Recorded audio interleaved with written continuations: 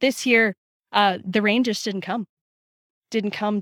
We seeded into dust, and it wasn't just regular dust, it was that fluffy dust, that really awful dust. Yeah. When we had no rain, no rain, no rain, no rain, and then that high heat dome that came across Western Canada, the crop that had managed to germinate just sort of desiccated right in the ground, and it just never grew.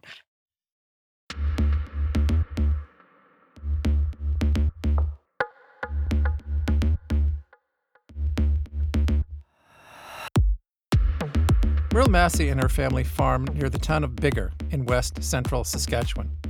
Their crop rotation includes canola, wheat, and lentils. But as Merle says, nothing grows without water.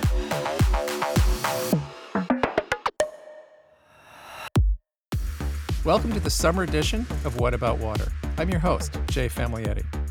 From farmers' fields to the high Arctic, from your morning cup of coffee to a glass of wine, everything we eat and drink depends on water. In this episode, we draw from our past interviews about water and our food and look at how a changing climate is changing everything.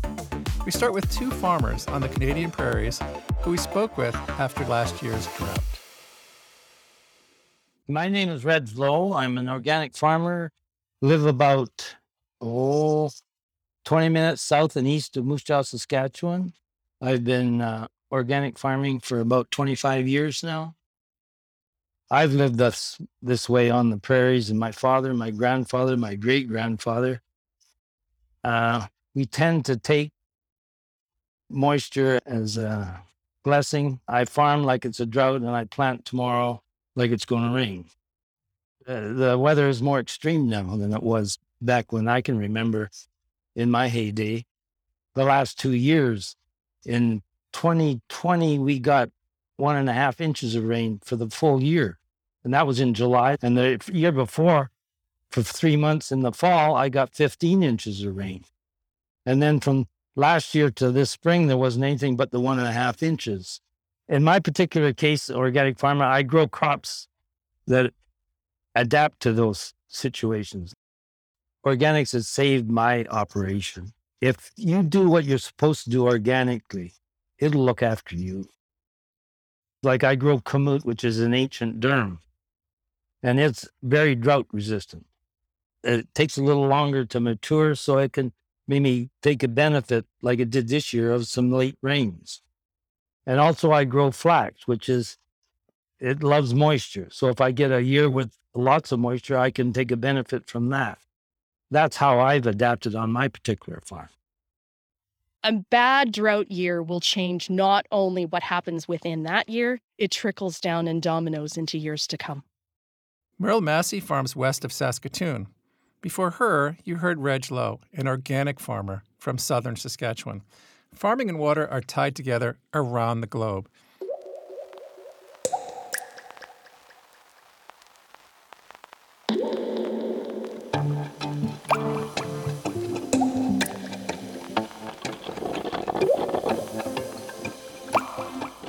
In our last season, we spoke with Aaron Davis, a senior research leader at the Kew Royal Botanic Gardens in London.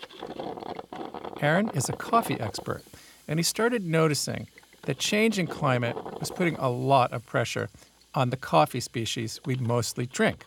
So he embarked on a journey to discover why that was happening. He went to coffee farmers for some clues. I think when we started, there was this perception put upon us that actually, farmers really don't understand, what's going on. That couldn't be further from the truth. In places like Ethiopia and Uganda, you have people that have been farming coffee for several generations in the same location.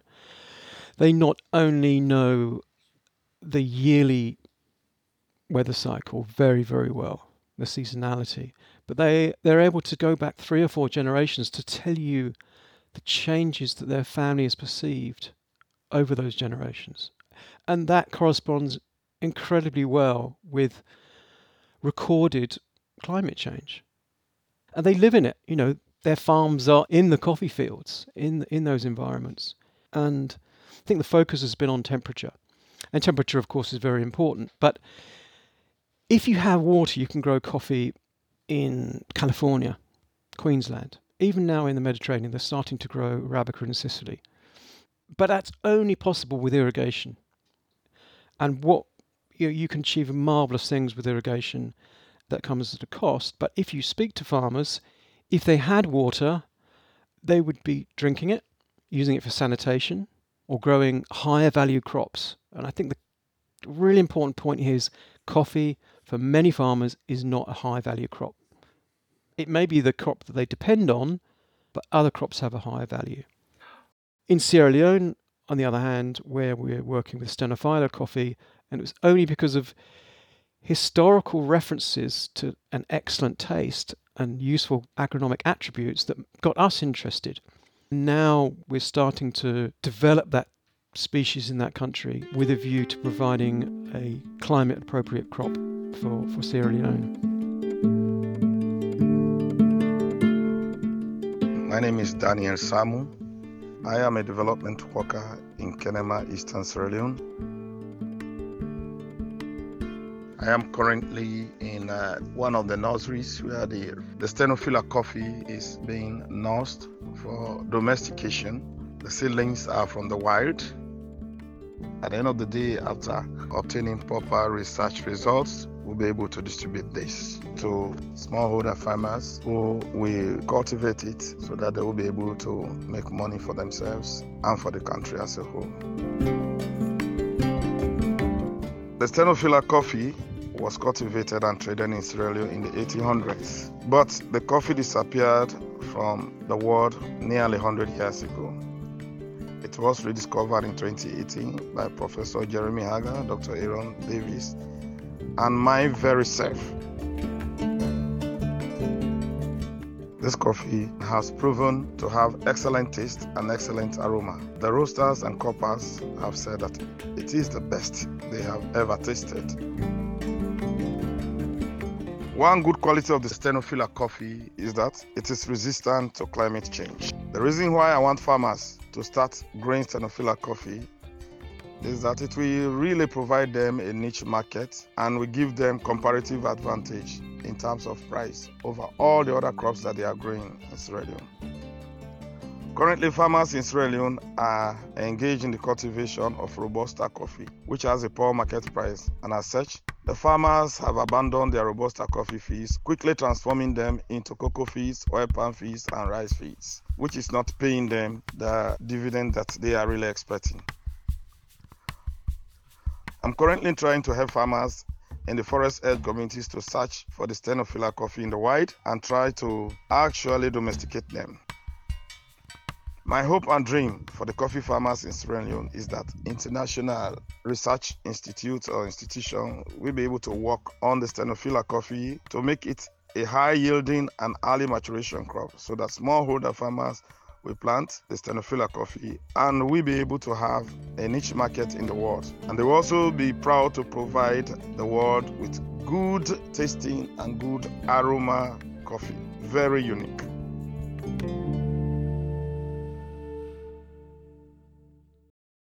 That's Daniel Sarmu, a coffee development specialist in Sierra Leone who's working to bring the world Stenophylla, a tasty, climate-resilient coffee.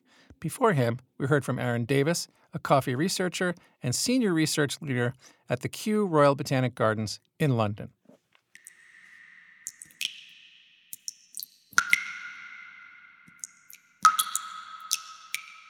From beans to grapes, both coffee and wine require specific environments to grow well.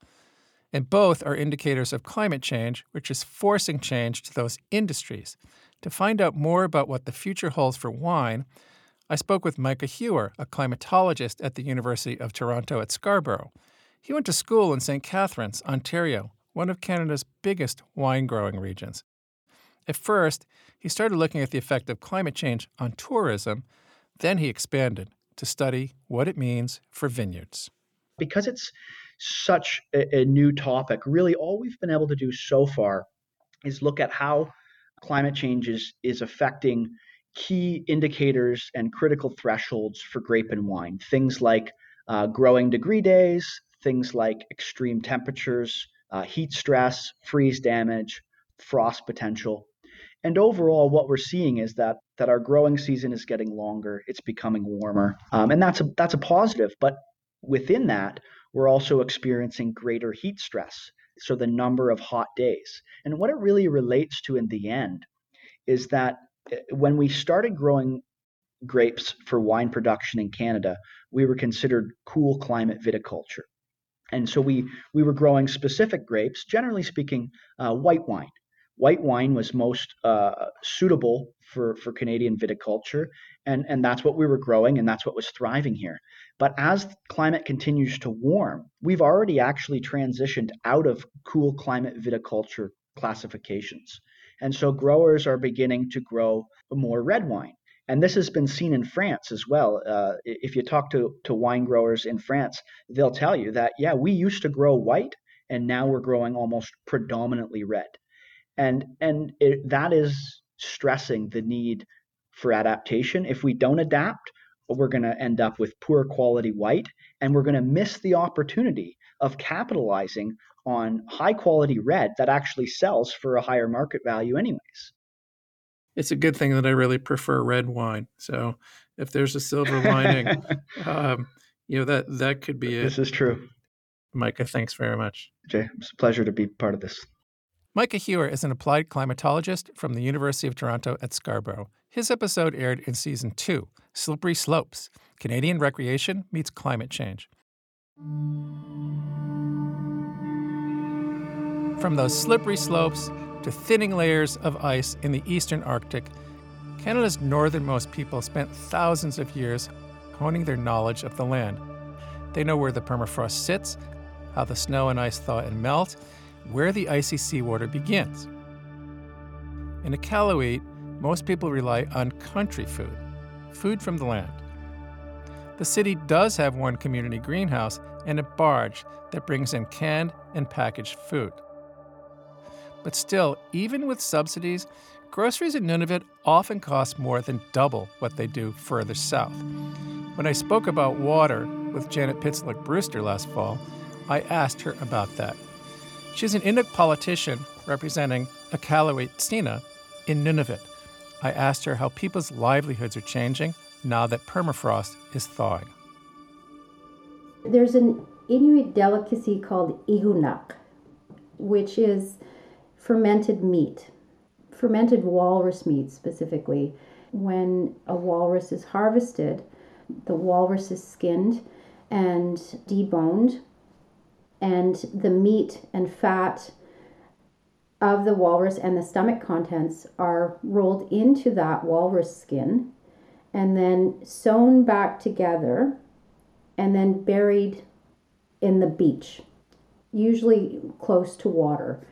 So the impact of climate change, of global warming and shifting permafrost is that the places where we have traditional knowledge about preparing igunak, about burying this meat, is no longer 100% safe. So we have this traditional knowledge about how to prepare this igunak. We cannot no longer rely on that traditional knowledge about where and when to bury it, at what time of year and for how long, because what's happening is the temperatures in the ground are not acting the same way that they have for the thousands of years that Inuit have been preparing this traditional food. So it's buried for, months, and then people go back and they dig it out, open it up, and the smell. If you like ripe cheese, it melts in your mouth, but if you can get past the smell, then the taste is sublime. But so what's happening is that the temperatures are not what they used to be. So because the temperatures are different by a few degrees, what's happening is bacteria and different parasites are able to thrive when years ago they wouldn't thrive. And so sometimes that igunak is not safe to eat. And there's a potential for people to die. So there's not only the human health impact, there's an impact on the human psyche. But what are the other ways the Inuit are affected? Janet told me that climate change extends into food security and into the economy as well. I put nets out every year to catch Arctic char. And so what happens when I pull my nets in, I clean the fish, I prepare them, and then I load up a bin and I go around and deliver fish to elders or to families that are food insecure, and obviously to family, right? So the first stop is always my mom, my elder mom. So when I am unable to harvest as many fish as that I normally do, then the impact on everybody's food security has an equal impact on our economy, because we are now having to either recuperate the funds that we've spent, and then we're having to buy food, store-bought food, which we know is not as healthy. So the impact on people's health when they're not eating traditional foods is that you maybe become less healthy. And people who aren't as healthy as they can be aren't able to participate in the wage economy to the same extent as people who are healthy. You'll find my full conversations with Janet Pitzeluck-Brewster and these other guests at whataboutwater.org. And if you like what you hear, or if you have any feedback for us, we've created a quick listener survey to help shape our upcoming seasons of What About Water. You can find it on social media or on our website. And for every completed survey, we'll plant a tree. We paired up with One Tree Planted, a nonprofit that's helping restore damaged ecosystems, stabilize soil, and support the water cycle through tree planting.